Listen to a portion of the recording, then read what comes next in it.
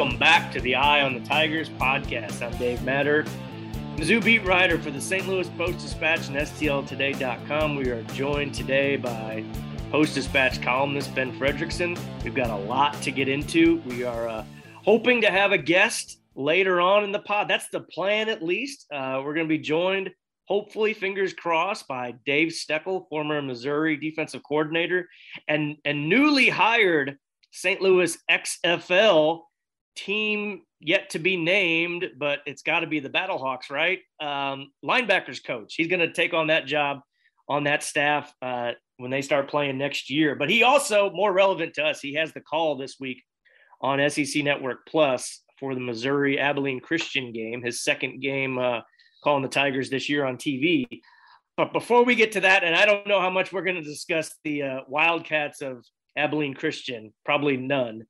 We need to discuss Missouri's game against the Kansas State Wildcats, where Ben and I both were on a rainy Saturday afternoon, and really all the fallout since then. It's been pretty ugly. Lots of toxicity, as the word Eli Drinkwitz used several times on Tuesday. Ben, let's get into it. What do you think? What are our first takeaways from that disaster of a game in Manhattan? Well, I want to start with a positive, not about anything about the game, because there are none really. I do want to, if you get Steck, and if we don't get him this week, we'll get him later on in the season here. But if you get him, tell him congrats on the Battlehawks gig, which I hope it's named the Battlehawks. I look forward to seeing him here in St. Louis. And the other thing too, I tell him that he has allies in the war against going deep shotgun on short yardage, situations. He's been campaigning against that during the broadcasts, and it's finally being talked about. Not enough, but when you see 3rd and 1, 4th and 1, and got a shotgun, it drives other people crazy too. So I appreciate him being a voice to the masses on that front. And that's the Denver Broncos. They fumbled twice on the goal line with shotgun handoffs. Well, practicing in the preseason and actually playing in those games, and you have a new quarterback and a new head coach, probably be a good idea for the Broncos. Yeah. But we've got other dysfunction to discuss today, Dave. And you and I were there in Manhattan. And look, I guess, I don't want to go on too long of a rant here. We'll kind of go piece by piece. But the feeling that I walked away with was disappointment in this team, disappointment in Eli Drinkwitz's job preparing this team, because you and I are both pretty practical. We went through our season picks game by game earlier. So we weren't phonies. We showed up there expecting that Kansas State would win the football game. And I don't think that the only way to have a decent showing there was to win at all. And I don't want to be, a hindsight is 2020 guy. We both thought Mizzou would have a hard time winning that game. We both thought Kansas State's a very good team. And still I was stunned by just how unprepared Missouri looked. They were outcompeted, outclassed in pretty much every phase of the game. The offense had no answers. The line play was porous at best, atrocious at worst. The defense got better as the game went along, but it wasn't disruptive. It didn't get in the backfield. It didn't put any pressure on the quarterback. You've had a special teams mistake where one of the best special teams in the country returns a punt for a touchdown and only had to break one tackle to do so. You had, the list goes on, and it just looked like Missouri was not prepared or totally outmanned, both of which are significant problems for a team in year 3. So these kind of losses, they really should be behind a team by now. However, we've seen it happen in the past where a team looks really lost early in the season and comes back from that. So, to me, it's a lot of the conversations that have come out of this are premature, about, Drinkwitz's future and all that stuff. However, these are the kind of games and the kind of performances that expedite those conversations for a coach in year 3 in the SEC. So I get they're feeling like the world is crashing down a little bit. It's not. but they do have to make sure they don't have performances like that moving forward. This has to be the bottom for this team if people are going to, get back on board, because right now I think there are a lot of people saying this should have been behind them. Yeah, absolutely. After game one, Drinkwitz pointed out some mistakes on offense and said these are all really easily fixed. Couple penalties, couple miscues, little technique issues here and there. He didn't seem all that concerned.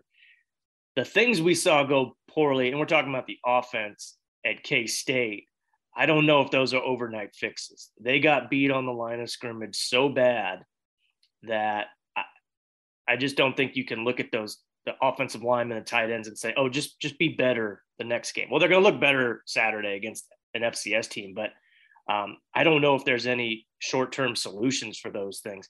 And I know there was a lot of fixation on the 4 straight interceptions.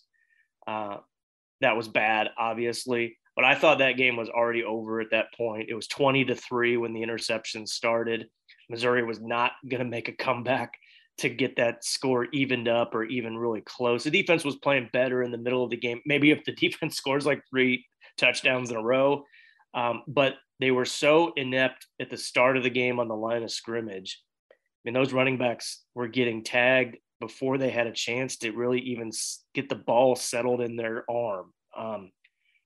8 of Nate Pete's 14 carries, I think I've got the numbers right, went for 1 or 0 or negative yards. I mean, he was just getting swarmed. Brady Cook ran the ball pretty well early. That was clearly the plan. Get him involved in the design running game, and it was working, and then it stopped working. And K-State wasn't blitzing. They weren't sending an extra pass rusher. They were covering everything downfield for the most part, it seemed, and just beating Missouri up front 1-on-1, sometimes 3-on-5 or 4-on-5 or whatever it was. And those are the things that I think you worry about that cannot be fixed right away. It doesn't appear that they're going to scramble the depth chart.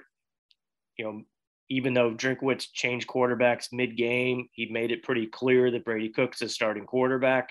You asked the question, did you consider putting Sam Horn in there at all? And he was very quick to say no. So I don't expect a whole bunch of immediate changes. They're just going to have to bet on these guys getting better. You'll tweak the offense. Eli says things like, hey, the foundation of the offense isn't going to change and people are in an uproar. They're going to adjust. You always adjust. You don't just run the same plays all the time. But those were the plays he thought would work against K-State, and they clearly didn't. And was it play calling? Probably. Was it execution? Yes, definitely. They just weren't blocking man for man up front, and that's a problem. That's a big, big problem against a decent defense, a good defense. Any SEC defense, it's going to be a problem. So I think these problems could be more systemic, more long-term. Listen, I don't think anybody expected Brady Cook to be an all-SEC quarterback this year, as long as he was steady and managed the offense and put the ball in the playmakers' hands. And he struggled to do that Saturday. There's no way around it. And then the turnovers made things a lot worse. So I don't know if there's any quick fix solutions at this point, other than just scheduling Abilene Christian, but that's only going to last you one day.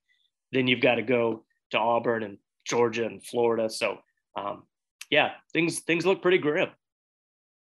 The offensive line play is not probably high on a lot of people's list of talking points because it's not like a sexy topic ever. But it's hard to talk too much about the play calling, about the quarterback play, about the lack of touches for Luther Burden without starting at the line. And when you're getting steady pass rush off of a 3-man front, you can't exactly expand your playbook. I mean, Eli talked after the game about how they were paring down their playbook as the game went along, just trying to find things they could execute. So it almost went counterintuitive to the theory of they need to open it up. They need to get more creative. Well, if you can't do the most basic things your offense needs to do, then how can you pull out the stops and get really razzle dazzle? One thing you need to do to create those more exciting plays, you need time, especially if you're going to do developing things in the backfield. If you're going to do a double pass, if you're going to do a reverse, if you're going to drop back and run verticals and throw the ball downfield in big chunks. What do all those things require? Time.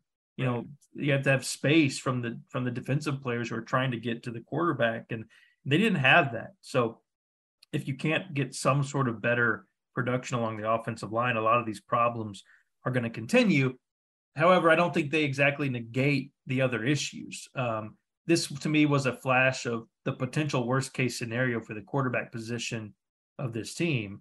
If Brady Cook can't be the guy who can go out and win SEC games, and Missouri swung and missed on 3 potential transfers who came in and visited this offseason, who then went elsewhere, and Jack Abraham is the guy that we saw on Saturday, then this team doesn't have – and Sam Horn's not physically ready, which is the impression that we got from Eli. This team has a real quarterback issue. It's the most important spot on the field. Drinkwitz is praised for his recruiting. This is a quarterback situation that he tried to address and he didn't. And now it's, unless that was a mirage, unless that was a blip, then that could be a problem. You've got this running back by committee. Every running back who ran the ball in Manhattan averaged less than, I think it was like 2.5 yards a carry or less. They don't have a running back who can create holes in an offensive line. They don't have a running back who can take a broken play right now and turn it into a touchdown. We haven't seen that yet, if they do, and that's hurting them. The Burden situation, and I did a chat this week at STL.com, and it's filled with people like fearful that Luther Burden's going to transfer, and they got to change this offense to get him more touches. And I agree that he needs more touches because he's a dynamic player, and this team needs dynamic answers. This notion of like running your offense out of fear of one player transferring is a great way to lose a ton of football games. No player on a team is more important than the team, and any team that convinces itself of that is destined for failure. Also, Luther has had some freshman rookie mistakes here that it's natural, but he can play better too. He's had balls hit him in the hands he hasn't caught. He had a ball in Manhattan he could have laid out for that would have been a potential momentum changing play that he didn't. He has not been perfect. Now, can they use him better? Yes. How you go to Manhattan and you don't run the Wildcat that we saw in week 1 when your offense can't do anything. I mean, It was literally punt, punt, punt, or interception, interception, interception. They had 2 field goals in 13 drives. And the only reason they scored, Dave, is because they called what I think was the most embarrassing timeout that I've seen live in person, where you call a timeout with 5 seconds left in the fourth quarter when you're getting your teeth kicked in, so you can then take advantage of a defensive penalty to score a meaningless touchdown that said you got one. Now, I guess some people call that fighting to the end. To me, it's like, what are they doing here? And I've heard from fans who were frustrated by that. But my point is, the offense had nothing going, and you didn't once see maybe what Luther Burden could add to this game in a Wildcat. It can't be your base offense, but maybe it could have done something. You put Jack Abraham in to try to get a spark at quarterback, and you don't put Luther Burden in at Wildcat once. I didn't understand that. I think that gets back to maybe what Missouri has to get better about what happens when things don't work. Right. Doing the same thing over and over again, that doesn't make it better. This side-to-side offense. Actually, when they started moving the ball, there were 2 things that actually worked, Dave. One was Brady Cook running for his life effectively, which is not really a game plan because we saw what happened. He started getting killed. 2, when they started actually trying to move the ball downfield early in the second half. Now, it was after that the 4 consecutive interceptions happened. So you can see maybe why they didn't come out trying to chuck it downfield, but maybe you have to risk a little bit of that just to try to move. If you can't run the ball effectively, and I think that's a big part of this, then you can't throw the ball down the field because teams will take that away. So they've got to figure it out. It all, I think, starts with the offensive line, though, as you said. Yeah. A few points from Drinkwitz's press conference, and we'll get to the big point about his press conference. I asked him about the running game. One thing he said was there was a point early in the game where they threw 6 straight passes. 2 of those, he said, were RPOs, run pass options, where they should have run the ball. The right read was a handoff. So that's on Cook for not reading it right. And he didn't call out Cook, but basically said, they weren't making the right call there. That's not to say it would have been a first down run or anything like that, but there are options the quarterback has back there that can, if he makes the wrong read, you're in trouble. And apparently that was the case there. They were in the little bit we get to see a practice last Tuesday. They ran some Wildcat stuff with Luther in like a walkthrough part. So it appeared that there's no reason to practice that on a Tuesday if you're not going to run it in the game, unless by Wednesday or Thursday decide, hey, this isn't the right look, and they scrapped it. But they were definitely working on it. I think it was going to be a staple of the offense. I don't know why they never got to it. And then a comment that Drinkwitz made on Tuesday, I asked him about Burden, and I was trying to delicately phrase the question to get a good answer. I don't know if the question was very good, but I thought his answer was good. It was at least interesting. He said, I'm trying to balance the external noise of expectations on Luther with what we also need to get out of him. He's like, we need to get him more touches. There's no doubt. He didn't deny that. He said, I have to design more plays directly for him. But he said, we also have to play him fewer snaps. Now, and as soon as I tweeted that, I instantly got the uproar from fans. Like, how can you play him fewer snaps? And his point, when he said he played 65 snaps. Now, Missouri only had 66 in the game, and Luther didn't start. Mookie Cooper got the first play. So his numbers might have been a little bit off, heat of the moment, talking about the situation.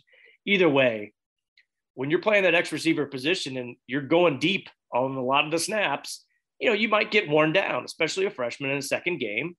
And if you're not, if you're tired or if you're just worn out, you're not going to be as effective in the second half. So I see his point. I think they want to be more efficient with Luther, give him a lot of snaps, but maybe not play the entire game, because the whole point of this receiver group was supposed to be its depth. Week one, fans weren't happy that Mookie Cooper wasn't getting any touches. Well, he's Luther's backup. So they both can't play every down. So it'll be interesting to see how they use him going forward. And I'm not going to read too much into whatever happened against Abilene Christian, because that's an FCS team.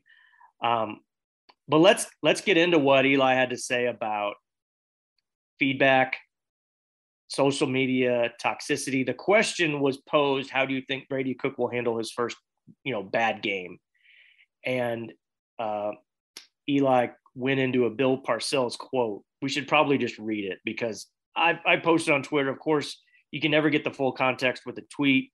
I included it in a story today.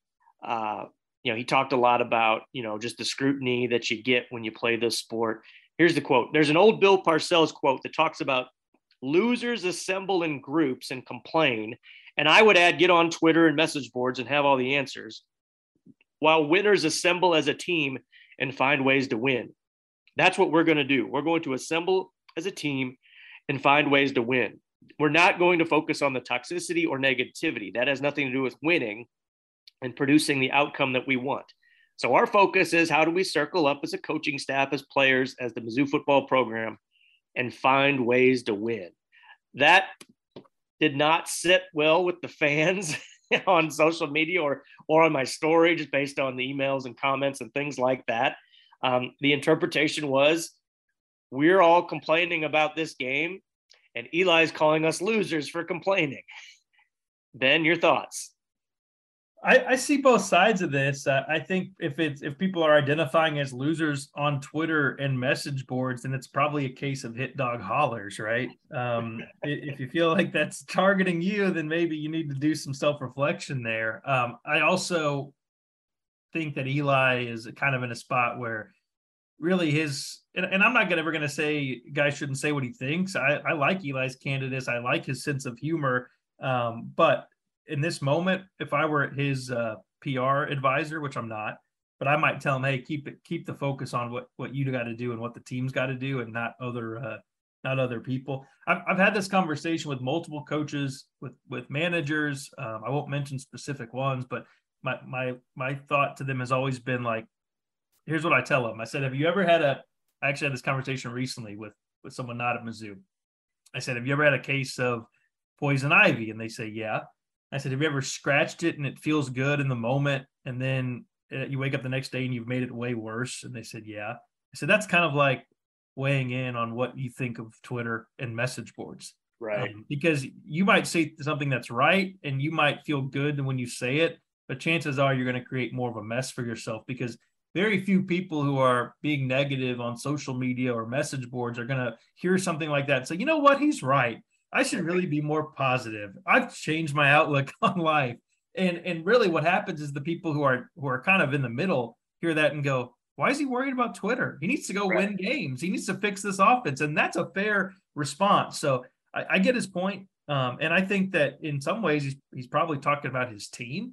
It can be easy to play the blame game within a locker room, especially when so many things went wrong. So I've seen coaches try to kind of push back against the mob, and it doesn't really work. I think Gary Pinkel always played it the best way, where he just basically acted like it didn't exist. And that frustrated people because he seemed tuned out and he seemed deaf to the noise. But that's really probably the best way to play it. And I think you kind of develop that skin over time. And I'm not perfect at it. Not that I get nearly as much as criticism but we all do, right? I mean, anyone who's in media these days gets chirped, and that's fine. It's part of it. But we all respond to it better than others. So I don't hold it against them for maybe firing off a little bit. I'd point out that Sam Pittman was ripping the Twitter trolls down at Arkansas this past week, and no one cared because he's 2-0 with wins against Cincinnati and South Carolina. Right. So where you are when you comment on these things sure seems to make a difference in the reception. His point, if you actually read it, are valid. They can't afford to sit around and worry about what outside people are saying or thinking about their team. They've got to figure out a way to improve this thing. And if they don't, then things are going to be pretty bad. I mean, that's what struck me is we've seen teams have bad games before and come back and have okay seasons. And that really now has to be the goal for this team. But there's going to need to be a lot of work, and there's going to need to be proof that what happened there was not just an inability to do the job, but was either, a team not being prepared or a team being out of its element or whatever. Not that any of those things are excusable, but I think the fear for a lot of people moving out of that Kansas State game is that this wasn't a team that had a bad day, or it wasn't a team that just couldn't play like itself. I think the fear was this is this team. And if that becomes the defining trait over the course of the season, then it's going to be hard for Eli to do what this season needs to do, which I've said from the beginning, it build up a lot of excitement for what should be a very big year 4. You can't argue that if this season is a big bust, I mean, even lower than meager expectations, then people are going to be excited for year 4 of this. I mean, this season kind of needed to be the hype builder for what needed to be a year 4. Now, that can still happen. But I think the fear right now is like, how can that happen after what we saw in Kansas State? And that's what this team has to work really hard at figuring out can be. I mean, you remember, to me, it was the worst Mizzou loss I've watched in football, in terms of how it felt. Remember when Barry Odom lost at home to Purdue? Yeah. Bad. I mean, it was the team that looked like it rolled over. And we sat there and said, man, this is how this goes. Then this season this is a disaster. And they turned off, and they got a little better against better, and then they ripped off a winning streak and now wound up in a bowl game, which there was no parade for that season. But if you would have defined that season in that moment, then everybody would have given it a big fat F. And that's kind of how the feeling is now. But it turned out to be, a season that suggested better ones could be coming. Now, it didn't end up working out for Barry Odom. Eli Drinkwitz is a different kind of coach, but he's in kind of a similar spot right now where it's about 500 and you're looking for ways it's going to get better or worse. And he just took one of the most deflating losses in his 3 seasons at Mizzou. So yeah, there's going to be some people maybe separating themselves from him. It's fascinating to me because he had so much. I mean, the recruiting that he's done has gotten him so much support. I mean, I've heard from fans, we had such better recruiting rankings than Kansas State. How did the Tigers lose? And it's like they've convinced themselves that what he's done in class rankings is all of a sudden just going to lead to, championships. And that's not how it works. I mean, Missouri's high water mark came under Gary Pinkel, who basically spit on recruiting rankings. Now, his best years came when he got his best recruits, but he had guys like Sean Weatherspoon who were going from 3-star recruits to really talented linebackers. The development was there. That's clearly happening at K-State right now, which is no surprise because it's the foundation of what Bill Snyder's program was about. The idea that just recruiting well on paper is going to all of a sudden lead to this massive breakthrough. That's not how it works. Right. You have to recruit well and develop. You have to have a system that works. You have to keep recruits who come in from leaving and going elsewhere. Everybody wanted to make a big deal when I said, hey, Mekhi Wingo leaving is not a good thing. Right. And now look at what he's doing at LSU. You think that could have helped him against K-State? Yes. Keeping guys in-house who you get is part of it now. So I do think some people are wrestling with, if they were all in on Drinkwitz as the future of this team, they're now not handling the reality check kind of well. And it doesn't mean it's not going to work, but it just means that maybe they were a little too over their skis in the beginning, thinking this was going to be some big easy thing for Drinkwitz to pull off. Right. Absolutely. That's something I am absolutely fascinated by. And this is year 25 for me covering Mizzou football in some capacity. I've never seen two things. I've never seen this fan base completely embrace and fall in love with a coach the way they did Drinkwitz over the last couple of years. And I think a lot of it was, and that includes basketball coaches. There was a lot of love for Quinn right away. Nobody really else in that sport. But it was based on, he had this kind of magnetic, almost cocky persona and charisma. And it was seen in press conferences. It was seen when he'd go on SEC Network. It was seen on Twitter, which is kind of ironic. They loved his online persona. He got credit for doing things on Twitter that maybe past coaches wouldn't have done, just didn't care about. And it built up this I don't want to use the C word cult, but there was this fascination with this guy that wasn't based on the results yet. And I think he was even aware of it. He made the comment, it wasn't this year at SEC Media Days, it was last year, where he was asked about this popularity. And he said, Twitter ain't real. Like, he was aware of it, but he was also kind of creating this persona because he had so much fun with it all. And people just loved him. When he would miss out on an in-state recruit, there was so much spin, like, hey, don't matter. He's getting everybody else. He doesn't miss. It was all built up, which happens. I get it. I understand how it happens in today's culture. But what's equally fascinating is, in those 25 years, I've also never seen the fans turn on a guy so quickly like they did over the course of Saturday's game and since then. Now, again, this is mostly on Twitter and social media comments, emails I get. I know you're getting emails during the game the other day, which is kind of you can tell when you're getting an email during a game, it's maybe a little older generation of folks that pull out the computer and email, which is great. I love hearing from them. Message boards, things like that. But the guy that they had up on this pedestal now is just getting dragged through it all. And it's crazy, really, this guy could walk on water a week ago when he got the Logan Reichert commitment from Raytown. Another 4-star. The guy just can't miss. He does it all. He's great. Give him a contract extension. There was a lot of talk about that from the fans this offseason. Give him a raise. He needs it.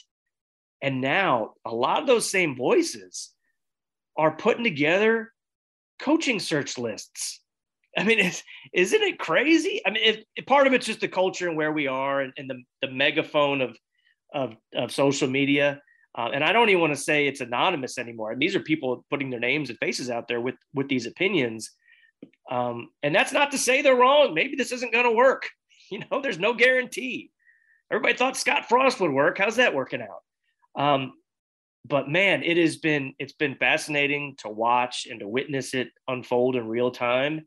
And I do believe that he's not absorbing all of this stuff on social media. Like, have a pretty good feel just from conversations that he's trying to ignore it. But it is kind of impossible to completely ignore it in your orbit. He's got kids, he's got family. I mean, there's a lot of chirping going on right now. So it's going to be interesting just to see how he handles it. With the comments aren't as important as the actions and the decisions that he makes leading up to these games. And here's the wild thing. If they'll win Saturday, if they go down to Auburn and win, and that's not a huge upset, these voices are going to just completely pivot, won't they? I mean, that's just probably team be 3-1 with a big road win at Auburn. That's just where we are in college football. That's what makes this sport so ridiculous, because these same things are being said in College Station right now, South Bend, Indiana, all over the place, because this is not the only place where this is happening right now. Yeah, I tried to give Mizzou fans some advice. I said, hey, look around. There are always teams feeling worse than you are. Not that that should be the standard here, but A&M thought it was going to be in the title game, and they lose to Eli's old team, which that's actually kind of interesting, and it builds the case that App State's a hell of a program, and no matter who their head coach is. You also have you have Notre Dame now with feeling pretty good after its Ohio State loss, and that turnaround lose to Marshall, and I'm sure folks are stressed out there. Nebraska's whole season is shot. You show a guy enough faith to bring him back for year 5 and fire him 3 games in.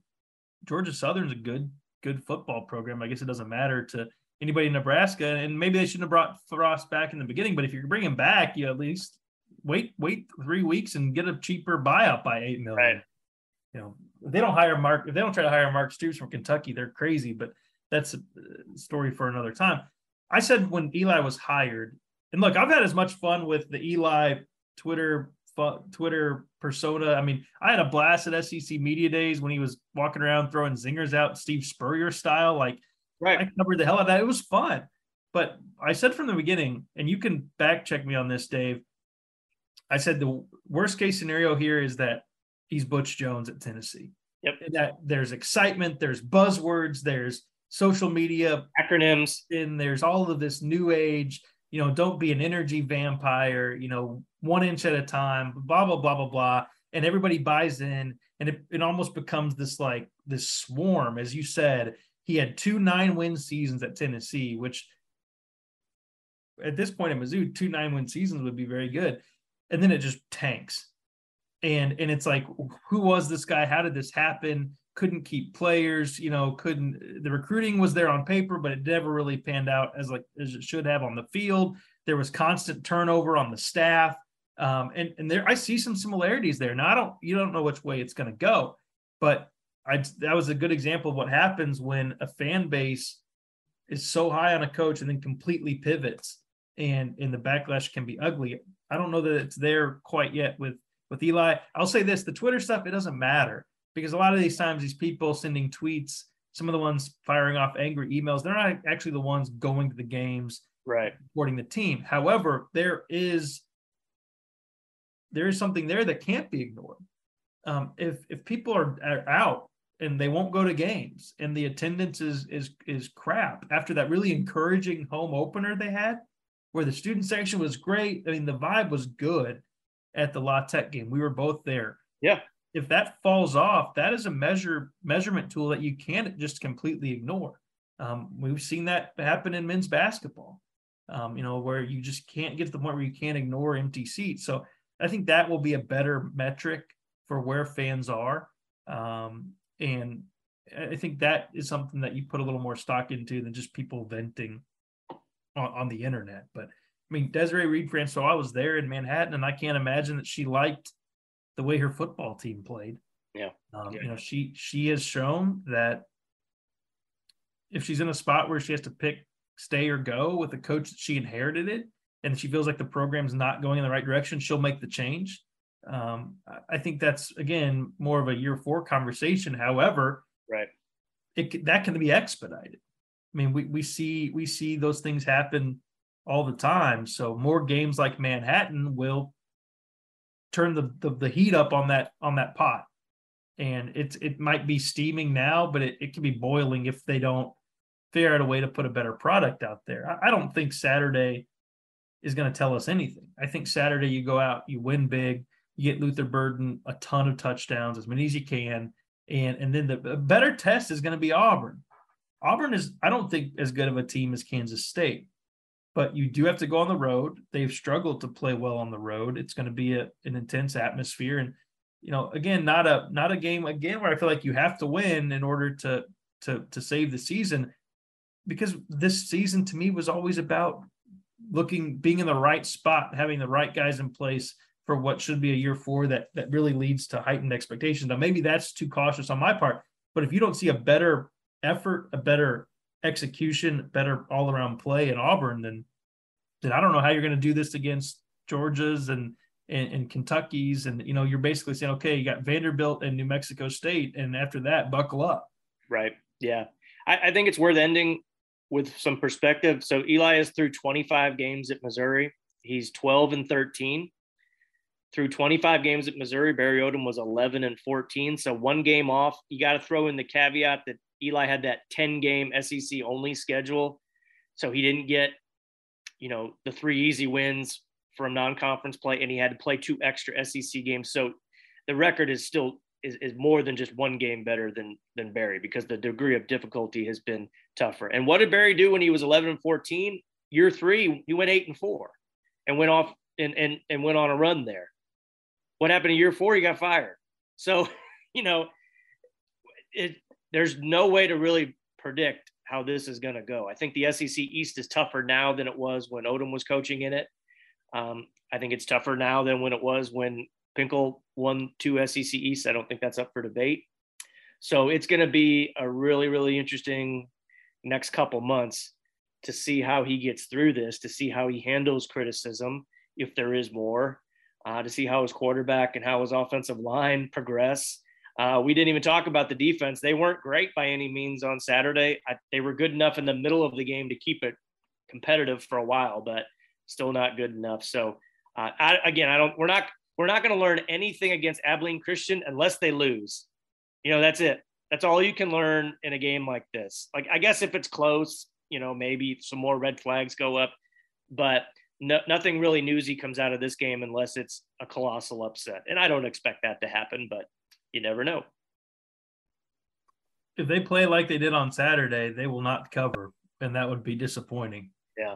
So hopefully they can at least kind of get their feet back beneath them. And I think Auburn is a really good test here. I'll say this, there's been a lot of celebration of Eli, the recruiter. And when you're getting players like Luther Burden, that's exactly what you have to do to win at Mizzou.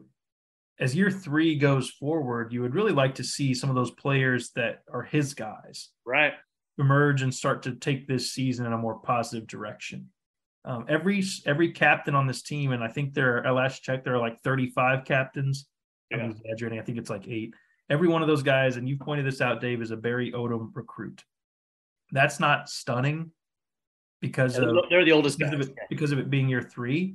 But if Eli's recruiting is as good as advertised, year 3, as it progresses, would really be the time in the process where you'd like to see some of the Eli guys really start to shine and show up and make a difference for this team. And if that happens, and that bodes well for what future seasons and things are going to look like. And if it doesn't, then I think it's fair to say, hey, this recruiting is praised on paper, but why isn't it showing up sooner and better on the field? Yeah. Burden was the only freshman to see the field Saturday on offense or defense. And, that's so basically he's still playing with a Barry Odom team with transfers, with his own transfers. That's what and a few guys here and there, like a Dominic Lovett here and there. But this is still very much a group of players that he inherited. And that's not to say, hey, the losses are on Odom, not on Drinkwitz. No, not at all.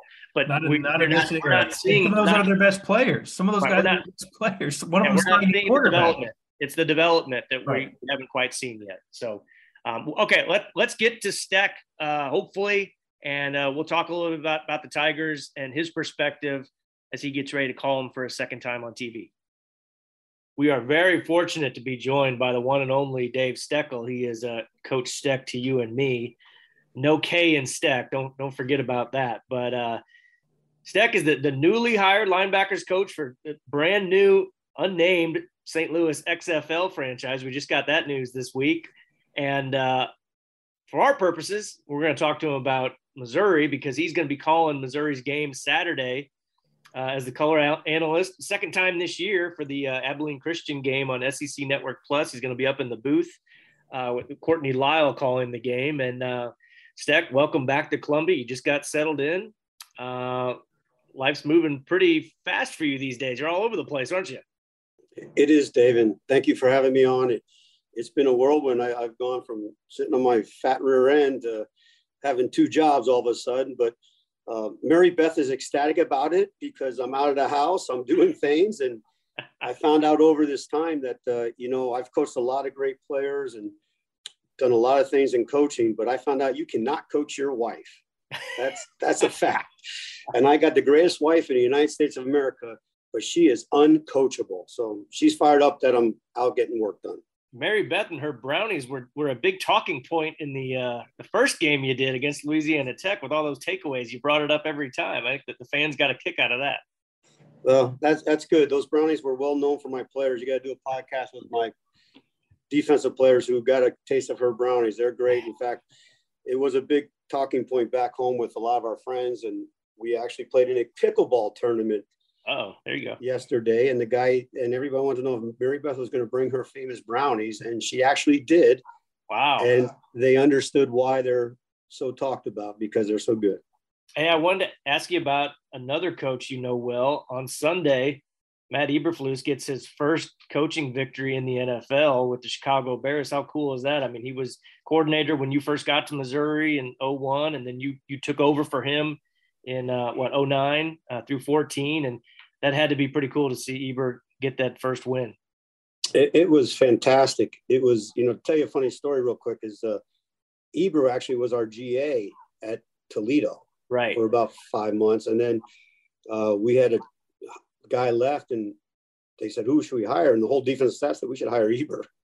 And which he's a great coach. And I've had a lot of great time with him. I texted him before the game, just to, best luck with your first win and stuff. And he texts back, and I'm just really ecstatic for him. Now, just so you know, when he goes to the NFL, all of a sudden I tease him all the time because he went from Eber around here to Flus. I noticed that. Everybody in the NFL calls him Flus. I'm like, I don't know that nickname.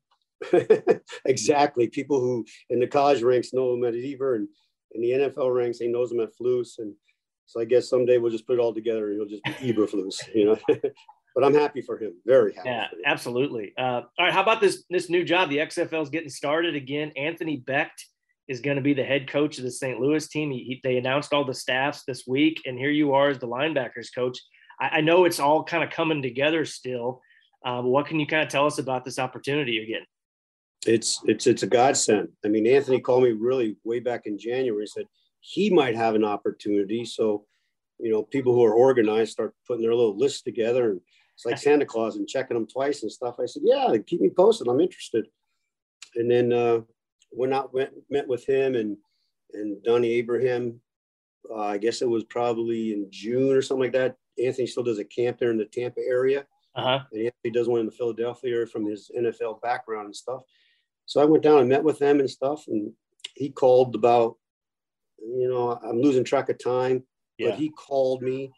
And I actually knew it when I did the last game that I was hired. Right. And it was just waiting for the formality. So being a loyal trooper, I kept my mouth quiet and like I was supposed to. And I guess the announcement came out Tuesday, and it has been a kind of a whirlwind since then. But I'm so excited about it. And God's sense of humor, man. I'm getting to coach again. And, oh, by the way, it's back in Missouri. So that's kind of cool. How about that? And now I guess the season, all I know is the games will start in February, and the hub for all the team is going to basically be in Dallas. So you will spend a lot of your time in Texas and then go to St. Louis for home games. Is that how I understand it? Yes, but it's Arlington. Arlington. They're making it a point to say Arlington, which I think is great because I'm like, there again, it's back to my old stomping grounds. Right. I recruited there for 12 years. So I'm That's like, right. Oh, really? And everybody goes, where are you staying? I said, that Hilton I used to stay at when I went recruiting? We're staying there. But the way I understand it to be is it's 5 weeks there, and it is the hub. Every team, 2 teams each out of the 8 are sharing a facility. So for like myself, we're in Mansfield Stadium, which is the home of Kenja Jackson. That's right. Or throw out for Kenja. So I'm familiar with that area in the stadium, obviously. So I'm really excited to go there. And then, yes, at some point after the 5 week, I got to be there. All I know is I got to be there January 4th. Yeah. Okay. And the players come like about a week later, and then there's training camp, and then there's cuts and all those things. I want to say the weekend after the Super Bowl is the first game. Don't quote any of this. Okay. And then, yes, we're playing our games in St. Louis, and I'm so fired up to be back in St. Louis. And we'll see what our team name's going to be and team colors and all those other things. Well, St. Louis really embraced the last team, and it was unfortunately cut short by COVID, but I'm sure they will again too, because it was a neat deal to have those games downtown. David, I'm excited about it, man. I have great memories about being in the Dome. Yeah, you should. Way back from when I was and wasn't the coordinator, and Pig Brown scoop and score for 99 yards, Brad Smith's first start and electrifying the place. And my first time as a coordinator up there coming off the field, and I think it was 10-7, and people are booing me and yelling at me. And, we come back and spank them, Illinois, and then everybody patting you on the back after it's over. So I love St. Louis. That's how it works. Great city, and so I'm fired up about it. Do you have any of your former linebackers lobbied to get a tryout, or those guys are probably getting a little old now for playing professionally, aren't they? Well, I don't know, but after their great NFL careers, I don't know if they want to come play in the XFL. But if Gatchkar and Spoon and those guys, Z Gooden, want to sign up, I'll push their name hard. I see Brandon Barnes all the time. His kids my kids and his go to school together, so I can maybe get in his ear. I think he might be past his playing days. Yeah, he might be, but I'll tell you what, I love Brandon Barnes because you know what, he was only a linebacker with me for about 4 or 5 months. Yeah, because he played receiver, then they moved him to safety, and then he came to linebacker, and he got a shot in the NFL as a linebacker. And I wish I could have coached him up a little bit longer, but he was a natural, phenomenal athlete, and you know what, even a better human being. Yeah, I love Brandon Barnes. Well, let's talk about this Missouri team a little bit. You had the first game, and then Saturday's game was a lot different than the first game. They're coming off this tough loss at K-State. You coached there, that's a tough place to play. If you're the head coach or assistant coach or coordinator in that locker room this week, what's the message coming off a tough early season loss like that when you've got to get right back up and play again the next week? Yeah, that's the one thing beautiful about coaching is that you get another week. The bad thing about football versus baseball and basketball is you ruminate about the whole thing all week long, where basketball you got a couple of days and baseball you got the next day. Right. My message would be, and I'm sure it's got to be Drinks, is okay, we had a tough loss, let's circle the wagons, let's find out what we did wrong, and let's get back to our fundamentals. What I saw in that game personally was a lack of fundamentals and a lack of some discipline with penalties and things of that nature. He has a young team. How did that affect him with it's a lot of gymnastics going on, mental gymnastics going on. Yeah. When you have to delay for a game and then you go out and play and then they delay more, there's a lot of things going into that. With a young team, how do you emotionally stabilize that in your mind to be able to regroup and play again? Right. K-State had more senior players on them. And yes, it's a tough place to go in there and play with the purple. But what I think that's going to do for this team, in my opinion, is let's get back to circling the wagons. Let's get back to fundamentals. And as you go down the road, hey, guys, we can reflect back on this and how that atmosphere was to the younger players because, they have a week this week to get back to that. And they can't take Abilene Christian lightly, by the way. Right. They're a very well-coached football team. But now when they go down the next week into Auburn, which they should not be looking ahead, they're going to understand that we hate you environment. Right. And the young kids are going to understand what they're getting into and have the urgency of what's going ahead. So I think they still have a bright future. I still think it's a really good football team. I really do. And you experienced this here at Missouri. I think of a couple different years where you have an early tough loss like that. The season's not over, and you coached on teams that went on great runs after a loss where maybe the fans are saying, "Oh, it's over. Like every game's going to be like this now," but it's not, and you can bounce back. So it is possible for teams to get better over the course of the year. Nobody wants to hear that or think that while they're going through a tough loss like that. But it is possible to turn things around within the same season, isn't it? Absolutely. And let me tell you something I said on the air with this team. I came back and watched some practice this summer. Coach Drinkwitz was so kind to let me come watch practice for 2 days. And I walked away and said, you know what? This is a better football team than it was last year. Yeah. I think their skill level on offense is really good.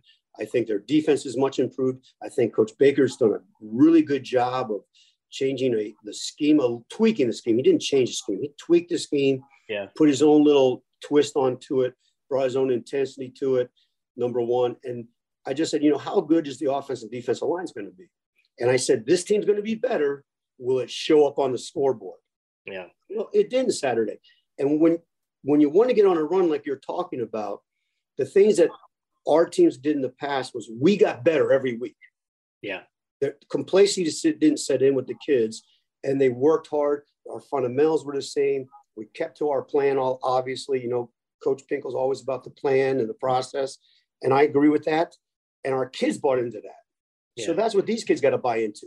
Fundamentally, get better each week, David, and then let's see where the chips fall. But this team is a better team than last year, and the fans just, Drink's got a good plan. They just got to get behind them, and I know it's frustrating. And guess what? However frustrated the fans are, let me tell you something. The players and the coaches are more frustrated, and they're the ones who are working diligently to get things going in the right direction. Yeah, they're the ones living it every day. Yeah, absolutely. You're a defensive guy, but if you look at Missouri's offense right now, day and night from one game to the next, to me, when I watched last week, I thought it all kind of started up front. They weren't as physical. K-State veteran defensive front. Missouri's offensive line wasn't quite there. Is that where things got to start? Get that line, get the protections figured out, and get some kind of running game going? It always starts with the offensive line. I think the skill players are really adverse. I really do. I think their receiving core is top notch. I really like Brady Cook. I really do. And you know what? Here's where I flash back to is we were going tooth and nail, and we ended up, I think, if my memory serves me correctly, 5-7 in 2012 when everybody said, "Oh, you guys can't compete in the SEC." And then when the season was over, I said, "Man, we told you so." Well, it's not an excuse. The reality is we had like 2 freshmen and 3 walk-ons playing on the offensive line by the end of the season because we got decimated with injury. And the only guy who made it through that season carrying the torch was my long-haired hippie friend, Max Copeland, who I love to death. And then the next year, we were real healthy on the O-line. Yeah. So it does start with the O-line. And I think the O-line is very talented. And I think it's Coach Johnson is the offensive line coach. Right, Marcus Johnson, yeah. Yeah. I watched him coach, and he teaches the right fundamentals. Yeah. So what does that transfer for? The O-line's got to use those fundamentals and come out. And what they have to do, too, is they got to flush that game. And what they have to do is get on their fundamentals, understand the scheme, understand who they're protecting, and then improve every week. They should dominate this defensive front for Abilene Christian. However, I will say this, Abilene Christian has some really good players up front. Yeah. But Mizzou's better. Yeah. Now, show everybody you're better and then keep improving upon that. Uh-huh. You got to call Luther Burden's first college game, and he did some pretty impressive things in that game. Goes to K-State and only touches the ball one time. Expectations for him are enormous. Idiots like me are hyping him up and writing all these great things about him as a recruit, as a freshman. Put your coaching hat on. What's your message to Luther this week coming off of a game where he's not accustomed to only touching the ball one time? And he's got a lot of games left, obviously. What's your message to him in the locker room? Luther, we love you, man. Keep your head up. You're going to get your touches. But on the other side of the coaching hat is he's a freshman. Yeah. And we had a kid who I absolutely love, who absolutely was a phenomenal football player, who absolutely was a first-round draft pick. And he struggled his freshman year too, named Jerry Macklin. Okay. Yeah. And then he got hurt. And it was the same thing. Hey, J-Mac, keep your head up, man. You're going to be an impactful guy. And he looked at you when he was young and said, huh? But guess what? 3 years later, he not only was he impactful, he was a first-round draft pick, and the rest is history. And J-Mac, to me, is a phenomenal wide receiver. The best 2 I've been around are him and Denario Alexander. Right. And Luther, you're going to get your touches. You're going to get your things. But, hang in there. keep working. Things are going to happen great. We're going to get you the ball. Things are going to be happening. At the same time, he's got to keep working because he really is only a freshman, guys. Yeah. Now, you guys aren't idiots. It's just that the media hypes him so much being the the top 5 pick in the recruiting. I was going to say draft, and top 5 recruit in the country, number 1 wide receiver in the country, number 1 offensive kid in the country. But yeah, just remember who's hanging out those stars and all that stuff. And is he a great player? Yes. He's a freshman. You remember what you were like when you were a freshman in college? Barely, but yeah. You didn't know if it was Tuesday or Chicago, right? That's right. The fans and the media got to take a deep breath, and he's going to be just fine. Yeah, I think so. He's got to lock in, and we'll see what he can do. Defensively, you mentioned Blake Baker's system. I thought on Saturday they didn't lose the game by any means. They didn't make the disruptive plays they did the first week. That you didn't see the tackles for loss. I think some of that was playing a mobile quarterback. They had to contain a little bit. Maybe they weren't rushing upfield as much. You didn't see the deflections or the takeaways. But they're tackling really well, and that gives you a chance. What's just been your quick impressions on Baker's defense? Well, first of all, I think I have a lot of respect for Coach Baker. I think he's a good ball coach, and the way watching him coach and stuff, I walked away very impressed. What needs to happen, the only 2 things I think that needs to happen personally is they got to do a better job of being gap control. Yeah. They got out of their gaps when I think, they shouldn't have. And 2 is they got to get off blocks. A lot of people call it block destruction. Bottom line is they have good hands, but they have to have quicker hands. They got to get off blocks, gap control, and get off blocks. But again, fundamentally, that's what they work on. So the onus has got to come back eventually to the players. Coaches coach, players play. Players play the way they're coached. So it's a big circle, I know. But I think Coach Baker's going in the right direction. Again, really good ball coach. Yeah. Yeah. You've been on both sides of these Power 5 FCS games, Mizzou obviously, and then at Missouri State. Like, how important is it to get off to a fast start to kind of put away the FCS team so they don't linger around and start believing they could win? Is that part of the challenge? Absolutely. From the Missouri side, it's absolutely. If you said that. Old coaches have these flashbacks, I can't remember what the hell I had for dinner last night, okay, or what my wife told me before I left, other than she loved me, is games come up. You mentioned a game, and we play South Dakota State, okay? And on the very first snap, it was a bad snap, and that tailback, and I don't know his name, he started with a Z or something like that. Yes, I remember. He gets the ball and goes 82 yards for a touchdown, okay?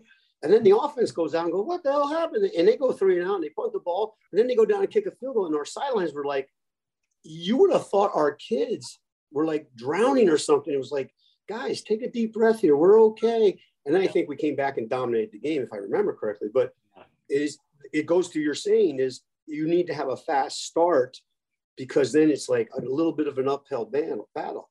On the flip side of it, Abilene Christian, those guys are saying, first of all, Coach Patterson went out and got some transfers, and this time they're transferred were BCS kids. Yeah.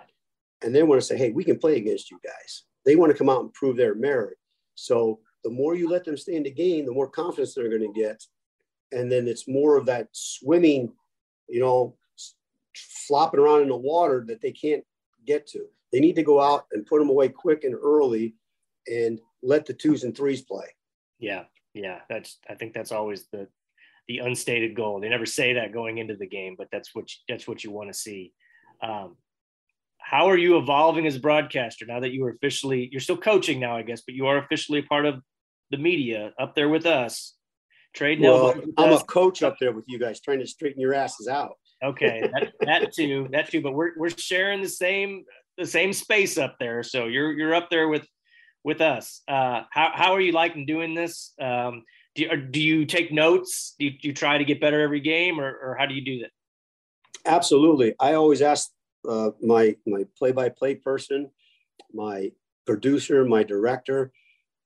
I come from that coaching mold. Yeah. I can take criticism. I'm okay with it. I want to get better. I'm like the young Luther Burden I'm the rookie. I don't mind being coached. I want to get better. And, you know, an example is when I did the game last week here. And then I don't know if you knew this, but I jumped on a plane real early the next morning. I had to do the Vanderbilt game. Right. And the people at Vanderbilt, the producer there was awesome. He sent me an email. Here's all the stuff you did good. Here's all the stuff you got to get better at. And I've read over that about 3 or 4 times. I'm feeling more comfortable being up there. And because rule number 1, haven't done, I got to be me, you know? Yeah. At the end of the day, I'm Popeye, you know, I am who I am, and that's who I am. And I wasn't being that. I was trying to be Mr. Professional, I guess, for lack of a better word. And I got to realize, hey, I'm just a slappy football coach. Let's get up there, have some fun, and talk about the game and analyze the game and play off the play-by-play person. And, you know, hopefully Courtney and I'll have good chemistry and get that going. You're working on some catchphrases. A few of them were catching on during the Louisiana Tech game. You're quick as a hiccup. That was getting popular. I saw that one. Quick as a hiccup cobbler. And then all of a sudden I got a text message in the middle of my game. She goes, okay, the first time was funny. Second time I smiled. Third time, shut up already. And I'm like, so what are you really trying to say, Mary Beth? So you know what? When you're married to Mary Beth, you got to take criticism, man. Yeah, she's like another producer, isn't she? Absolutely. So, but you know, I like that. And I got some catchphrase. And then the second game, she texts me, she says, what are you, Batman up there? Because I'm going zap, pow, zing, you know. So well, you got to find yourself. That's good. Well, hopefully it's a long career and you can just be that slappy football coach we all know and love up in the press box. This was a lot of fun. I know you're just getting settled in. We'll see you Saturday morning, I guess, getting used to these 11 a.m. kickoffs now. This Missouri's going to be 3 in a row for them. So got to get up early and get caffeinated and ready to go for another football game. Best time to play, man. 11 a.m. kickoffs. They are the absolute best from a coach's standpoint. Hey, from wake up and play. Media standpoint too. I like getting over with. You can watch the other games the rest of the day. You don't have to sit around and wait all day to work. Oh, it's great. I know the fans would rather they'd rather take part in the festivities all day long leading up to the game, but I don't mind the 11 o'clock kickoffs. Okay, I just got to correct you one thing, David. Here's the difference between media and coaches. Okay. It's not get up and get it over with. It's get up early. Let's go play. I enjoy what I do. So it's not getting it over with. It's just when you're dealing with deadlines, you kind of want a little bit more freedom. You don't want to be as tense late at night. And then I've got my Mary Beth in my ear, or my email, my telling me what to do. They don't bother me at the 11 o'clock game. So that's awesome, man. Well, let me tell you something. You do a great job at what you do. And I appreciate everything you've done for me in my past. Well, it's been my pleasure. It's been great. It's great seeing you. I hope you're doing some more games here, and then we'll revisit and do some more podcasts. That'd be awesome. I appreciate all your time. Thanks for having me on, man. All right. And well, go St. Louis. There you go. Look for Steck on the sidelines in 2023 in St. Louis in the Dome. That'll do it for this week's podcast. We want to remind our listeners, please check us out at stltoday.com/podcast, where you can find the Eye on the Tigers podcast and all of our other podcasts by our great writers and reporters and columnists. Also, please subscribe on Apple or Spotify or wherever you listen to your podcast. If you do, please give us a rating and a comment. Those ratings make it easier for other fans to find the podcast. We want to thank our guest, the one and only Dave Steckel. You can watch and listen to Steck from the booth at 11 a.m. Saturday on SEC Network Plus. For Ben Fredrickson, I'm Dave Matter. We'll talk to you next time.